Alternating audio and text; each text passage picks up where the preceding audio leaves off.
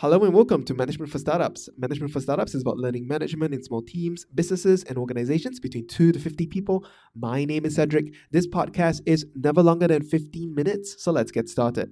Today, I want to talk about a technique that was covered in Kim Scott's book, Radical Candor, which I read 2 years ago, called Career Conversations. And Career Conversations was developed by Kim's colleague at Google called Russ Laraway, and he developed this technique when Google had just acquired this large ad tech company called DoubleClick.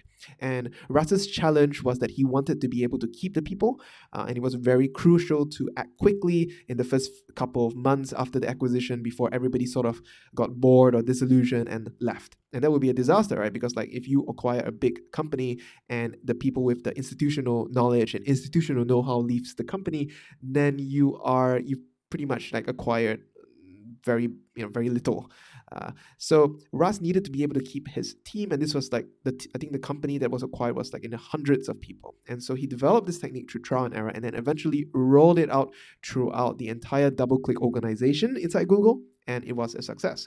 And to my great surprise, when I read the book, I realized that I was doing exactly the technique, right? But I had not known of the technique beforehand. I had not read any materials about it. I had developed it through trial and error because when my company pivoted from being a mobile consulting company, basically a glorified outsourcing firm, to becoming a product company, I really needed to keep the people that I had because we had lost a lot when we were trying to shift, and B, there was too much to do now that we're developing a product of our own to properly figure out hiring. So I didn't want to be able to, I didn't want to do too many things. I needed to hold on to the people that I had because I thought they were pretty good.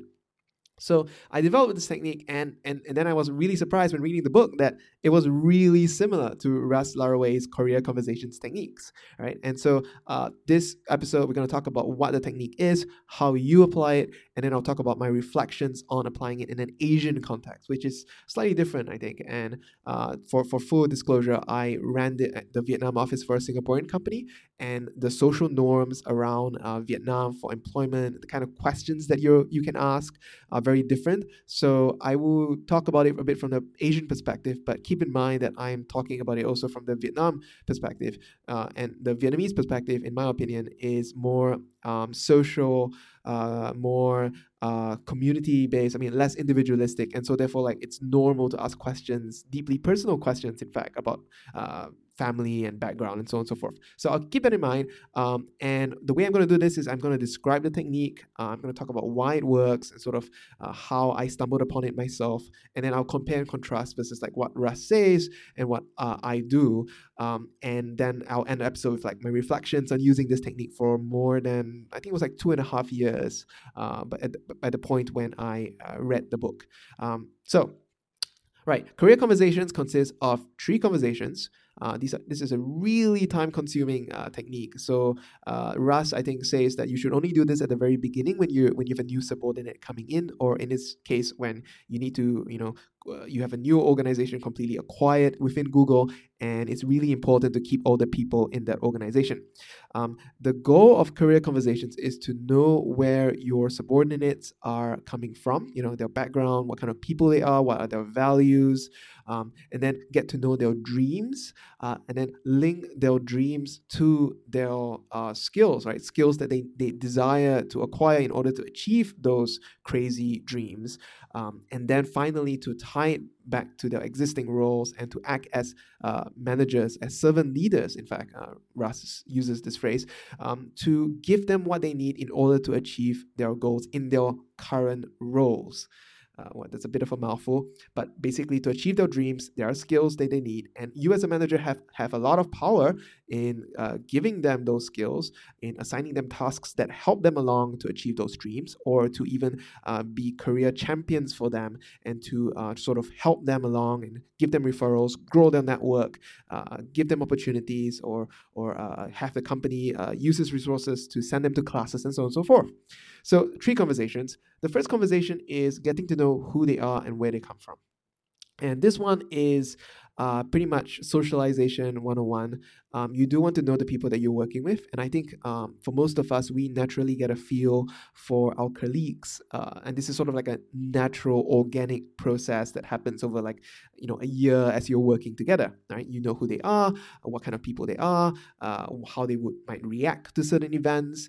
And this sort of mental model of each of your subordinates or each of your colleagues is built in the course of working in a company. Now, Russ takes a different approach, right? Because of the situation that he found himself in, and also if you are dealing with a new subordinate, this would be a similar situation. You want to get to know them as quickly as possible, and you want to gain their trust, and you want to trust them as quickly as possible. And I think that's sort of like the goal, right, of every good manager.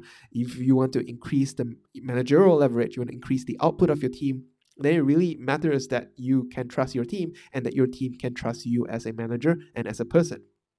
So the first technique that he does to compress this all is to ask, starting from kindergarten, tell me about your life.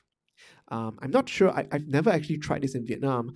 In Vietnam, in my context, in the Asian context, the thing that works really well for me is I have a set of questions, and the questions are usually like, tell me about your hometown if they don't come from one of the big cities. Like if they don't come from Ho Chi Minh City or Hanoi, tell me about your hometown. Is usually a really interesting way for them and for me to sort of learn about each other. And I'll share about my hometown as well because I'm not from a big city.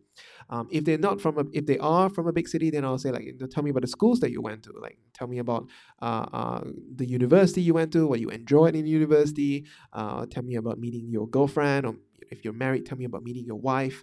Just tell me to tell. And sorry. In Vietnam, I think it's a bit more acceptable to ask these questions, and it's a bit bizarre to me as well because I studied in Singapore. I'm Malaysian and I come from a small town in Malaysia. But I noticed that these are the kinds of questions that they're okay with asking, like not too long into working with them. And so I reciprocate, right? I just do what they do, and then it's a two-way, and then we've got a two-way conversation going where I'm sort of sharing a bit about myself, but I'm 90% of the time I'm listening to what they have to say. So the goal of the first conversation is you want to know what kind of people they are, right? Get a feel for their values. And you want to remember, and the work here is all on the manager side. You have to remember what kind of people they are because that comes in the second conversation. Now, one caveat, you do want to respect boundaries if they don't want to talk about their mom or their dad because they have a bad relationship. If they have had a traumatic childhood, you watch their body language, watch their level of discomfort, and avoid those topics. I mean, naturally, right? And move the conversation to something where they are more comfortable talking about. This is obvious, and I'm just adding it here, just in case you listen to this technique and think, oh, I can roll this out. I just have to ask the question, and that's it. Obviously, the normal rules of social interaction apply. The second conversation builds on the first, right? And the second conversation is, what are your dreams? Now, for this particular conversation, it's really important to phrase the question correctly. If you say things like, where do you see yourself in 5 years, or where do you see yourself in 10 years, experienced employees will give an answer that sounds a bit like, I want to be like you, which means that I'm ambitious, but I don't want your job. I am not a threat. Right? And this is sort of an empty, cliched answer which you don't want. So Russ says to ask, what are your dreams? Like crazy dreams, right? And it can be as crazy as, I want to quit my job and start a farm, right? Or I want to have a second career as a novelist. Ask for the craziest dreams that they can think of, and ask for 3 to 5. And I think this advice is far superior to what I do. I found as well that asking for dreams is a good idea. But unlike Russ, I didn't have the experience to know that you want to be careful of steering the conversation away when they give you safe answers like, I want to be like you, or I want to be a product manager like you, or same level in the organization, right? You have to be careful of employees who don't fully trust you yet. And they want to just give the standard, safe, acceptable answers that show ambition, and they think that you're expecting those answers for them, and so they give it. And so the goal of the second conversation is to eventually get, after you have like 3 to 5 dreams, to tie that to specific skills. And I remember amongst my team, there were a couple who wanted to start businesses. There were one or two who wanted to migrate to Canada, migrate away out of Vietnam to work at interesting jobs outside of Vietnam. One of them, I think, wanted to move to Singapore and work. And that I could definitely help him with, not only through like skills, but also through network. And the goal is at the end of it, you sort of just sit down and you say, hey, it's like for each of these dreams, like say you want to go work in a software engineering company in Singapore. There are the really good software engineering companies in Singapore have algorithmic interviews, and they also have design interviews. So we can't really help you with the algorithmic bit because that doesn't really come up in the job, but I can help you and I can give you tasks that help you with designing systems, and we can work on that for the next 12 months. Or I can say, like, you do your tour here in Floating Cube, you work for us, and then when you want to leave, and I think you're good enough, like you've learned all you can learn, and you start platooing in Floating Cube, we can send you off. I will be happy to see you to go, and I will give you all my contacts in Singapore, introduce you to people, and so on and so forth. And I have done that. And that's really helpful, right? Because if you link their dreams to skills that they can gain, steps that they can take in their current role, then they feel like they're making progress, and they feel that you're on their side. Needless to say, of course, that as a manager, when you say that, oh, I will give you tasks that will move you towards this goal by helping you learn these skills, you actually do have to follow up on that. But the upside of doing that is that you will get a level of retention and a level of loyalty and happiness that you wouldn't otherwise get. And I think this is sort of a competitive advantage. Maybe it's more normal in Silicon Valley, but in Asia, in Singapore, in Vietnam, this is really rare. And I think that's why I had a much higher retention rate than many of my friends or many of my peers in their companies. All right, so that's the second conversation. And the output of the second conversation is a document with a list of dreams shared between you and your subordinate, and a list of skills needed to achieve those dreams in sort of like, you can imagine it in a table form. And if you go to the managementforstartups.com, I will upload a template for this, which you can download.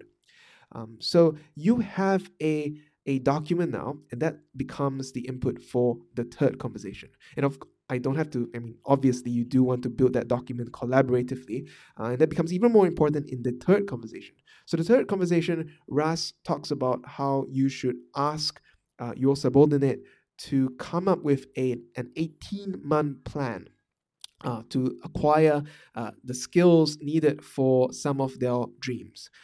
And you work with them on that, but Ras says that he wants the subordinates to come up with it on their own so that they have the skill to manage and control their career even outside, even if they leave Google, even if they leave DoubleClick.